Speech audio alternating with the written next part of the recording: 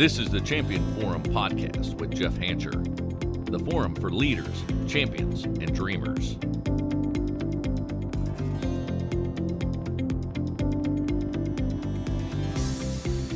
Welcome back to the Champion Forum podcast, everyone. My name is Jeff Hancher, and I am on a mission to help others lead, inspire, and win in this life. Today, I'm kind of going off the cuff because I just earlier today, as the date of being in the studio, I put out a post. Maybe you saw it if you follow me on social media in regards to teamwork, in regards to putting others before yourself, in regards to how do we become a great team player. And what I was addressing was this infighting. Maybe you've been on a team. Maybe you've been in this scenario where you're even on the same team as people, but you kind of feel like you're watching over your back. You're afraid maybe somebody's going to stab you in the back. Maybe you're part of the problem. Maybe you're the one that you're like, I like seeing other people win, but I just don't want them to see. I don't want to see them win as much as me. And I really wanted to address this because I can tell you, I help a lot of companies. And I get to work with a lot of companies. And a common theme that continues to come up as I work in these companies is these executive leaders tell me that they want to improve culture. They want to improve morale. They want to build stronger, tight-knit teams.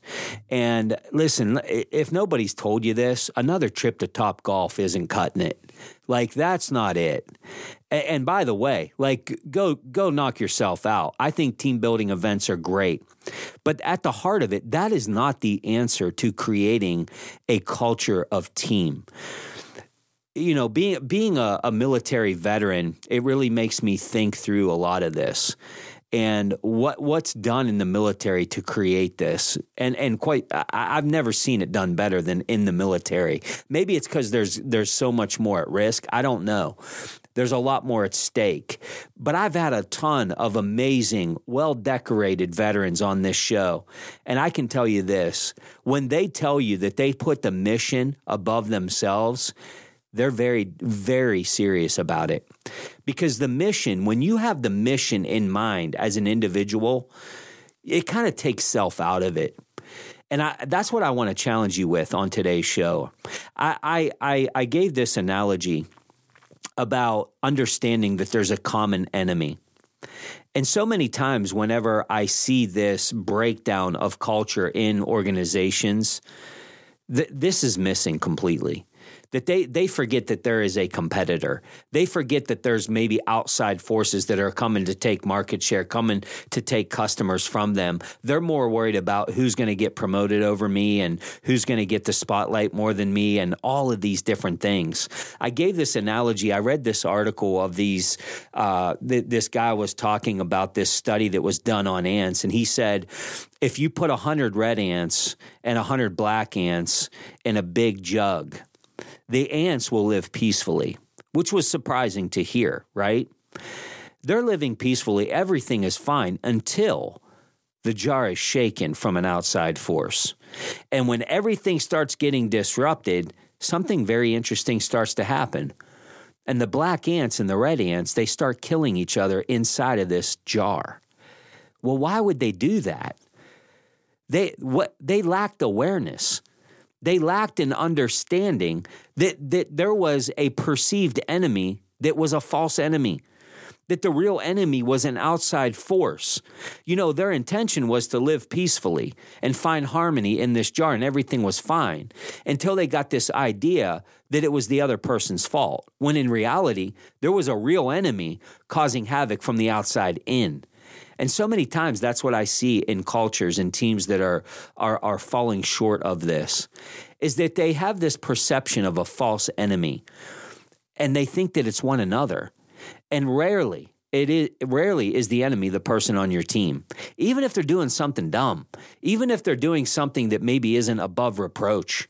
I can tell you, the more that you can keep the mission part of your culture, the better. What does your culture stand for? What are the individuals on your team, in your organization? What are they fighting for? Do they understand the why behind the organization and the part that they play in it? There are some characteristics of what I believe defines good team members. And maybe you want to get better at this. Maybe you're on a team and maybe it's not going very, very well. But maybe this is a good time to take kind of a report card of how are you doing? Because we can never take the posture that our team is breaking apart because it's somebody else's fault. We have to take a posture that if it's not me, then who is it? I'm going to take ownership. Being a good team player takes more than just being liked by the other people on your team.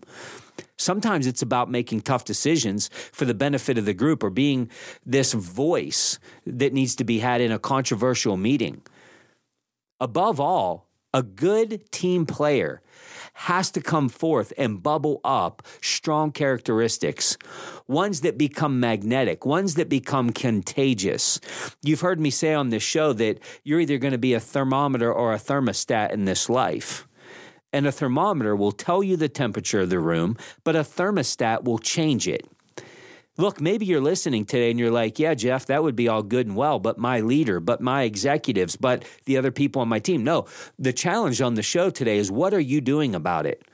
You're telling me the temperature of the room. My question to you is, what are you doing to change it?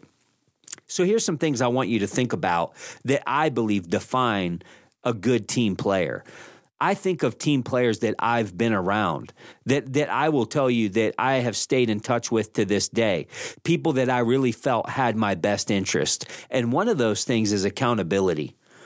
Effective team players, they're accountable to themselves and they're accountable to others. They take responsibility for their actions or mistakes, and they understand how their choices impact the team.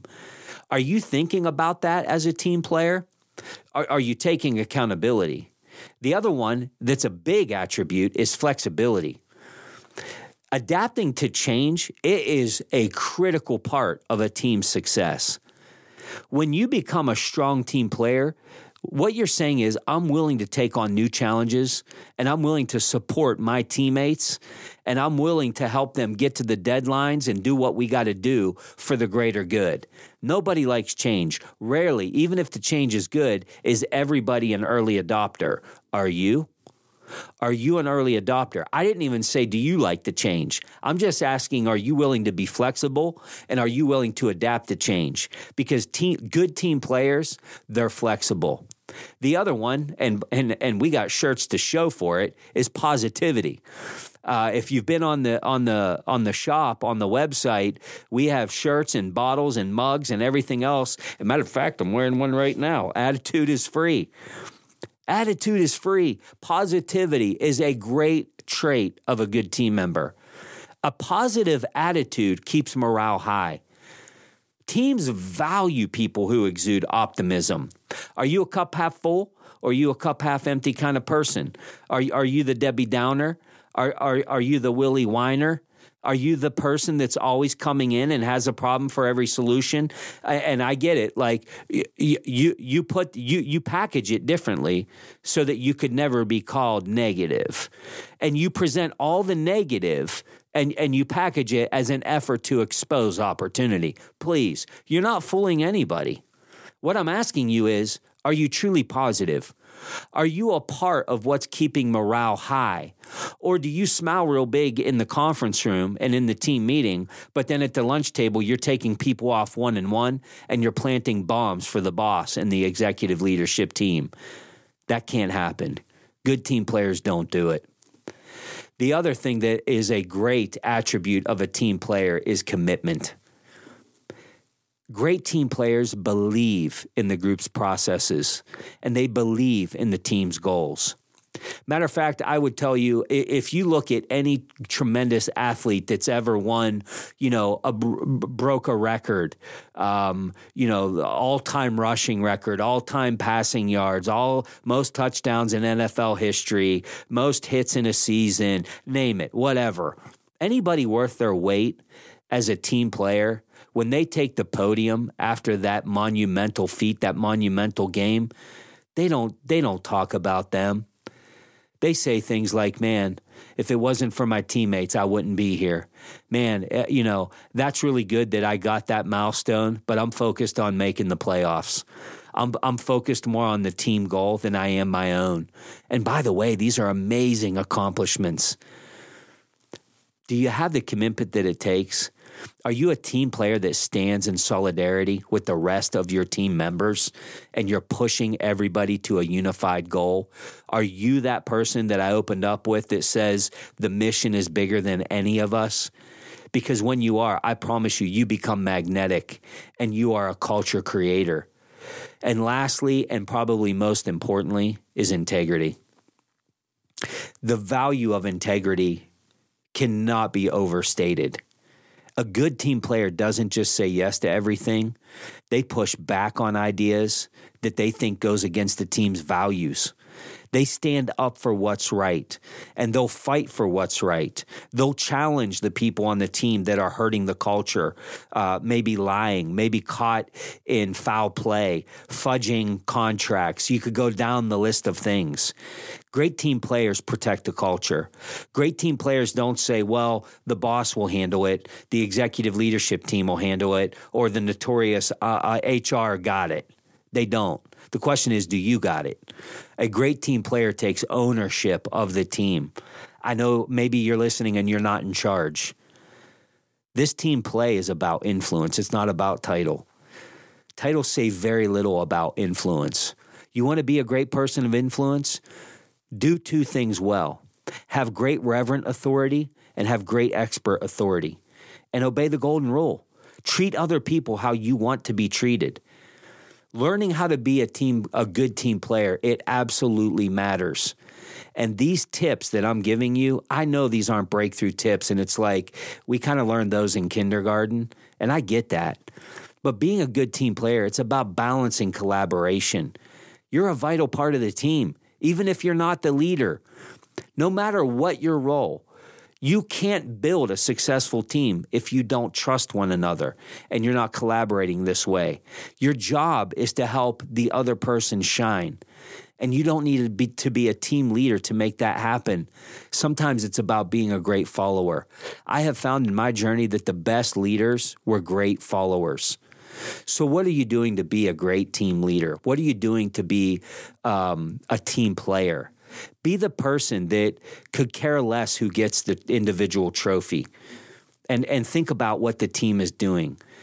These are things that are going to elevate you. These are things that are going to put you in a position of influence. Do you consider yourself a good team player? These days, I can tell you, it is nearly impossible to be a lone wolf. Doing things together is the best way to get things done. So I want to challenge you, go back, listen to these attributes of a great team player again. Give yourself a report card. These things are not monumental. They're not rocket science. But take inventory of where you are in this approach. Have you spent too much time getting ahead? Have you spent too much time using somebody else as a step stool to get to where you want to go? Or have you reached down and helped pull other people up? I can tell you this is sustainable and it will carry you in the long haul. I hope this serves you well, and never forget, you all have been set up to be champions in this life. The Champion Forum Podcast with Jeff Hancher. Lead, inspire, win.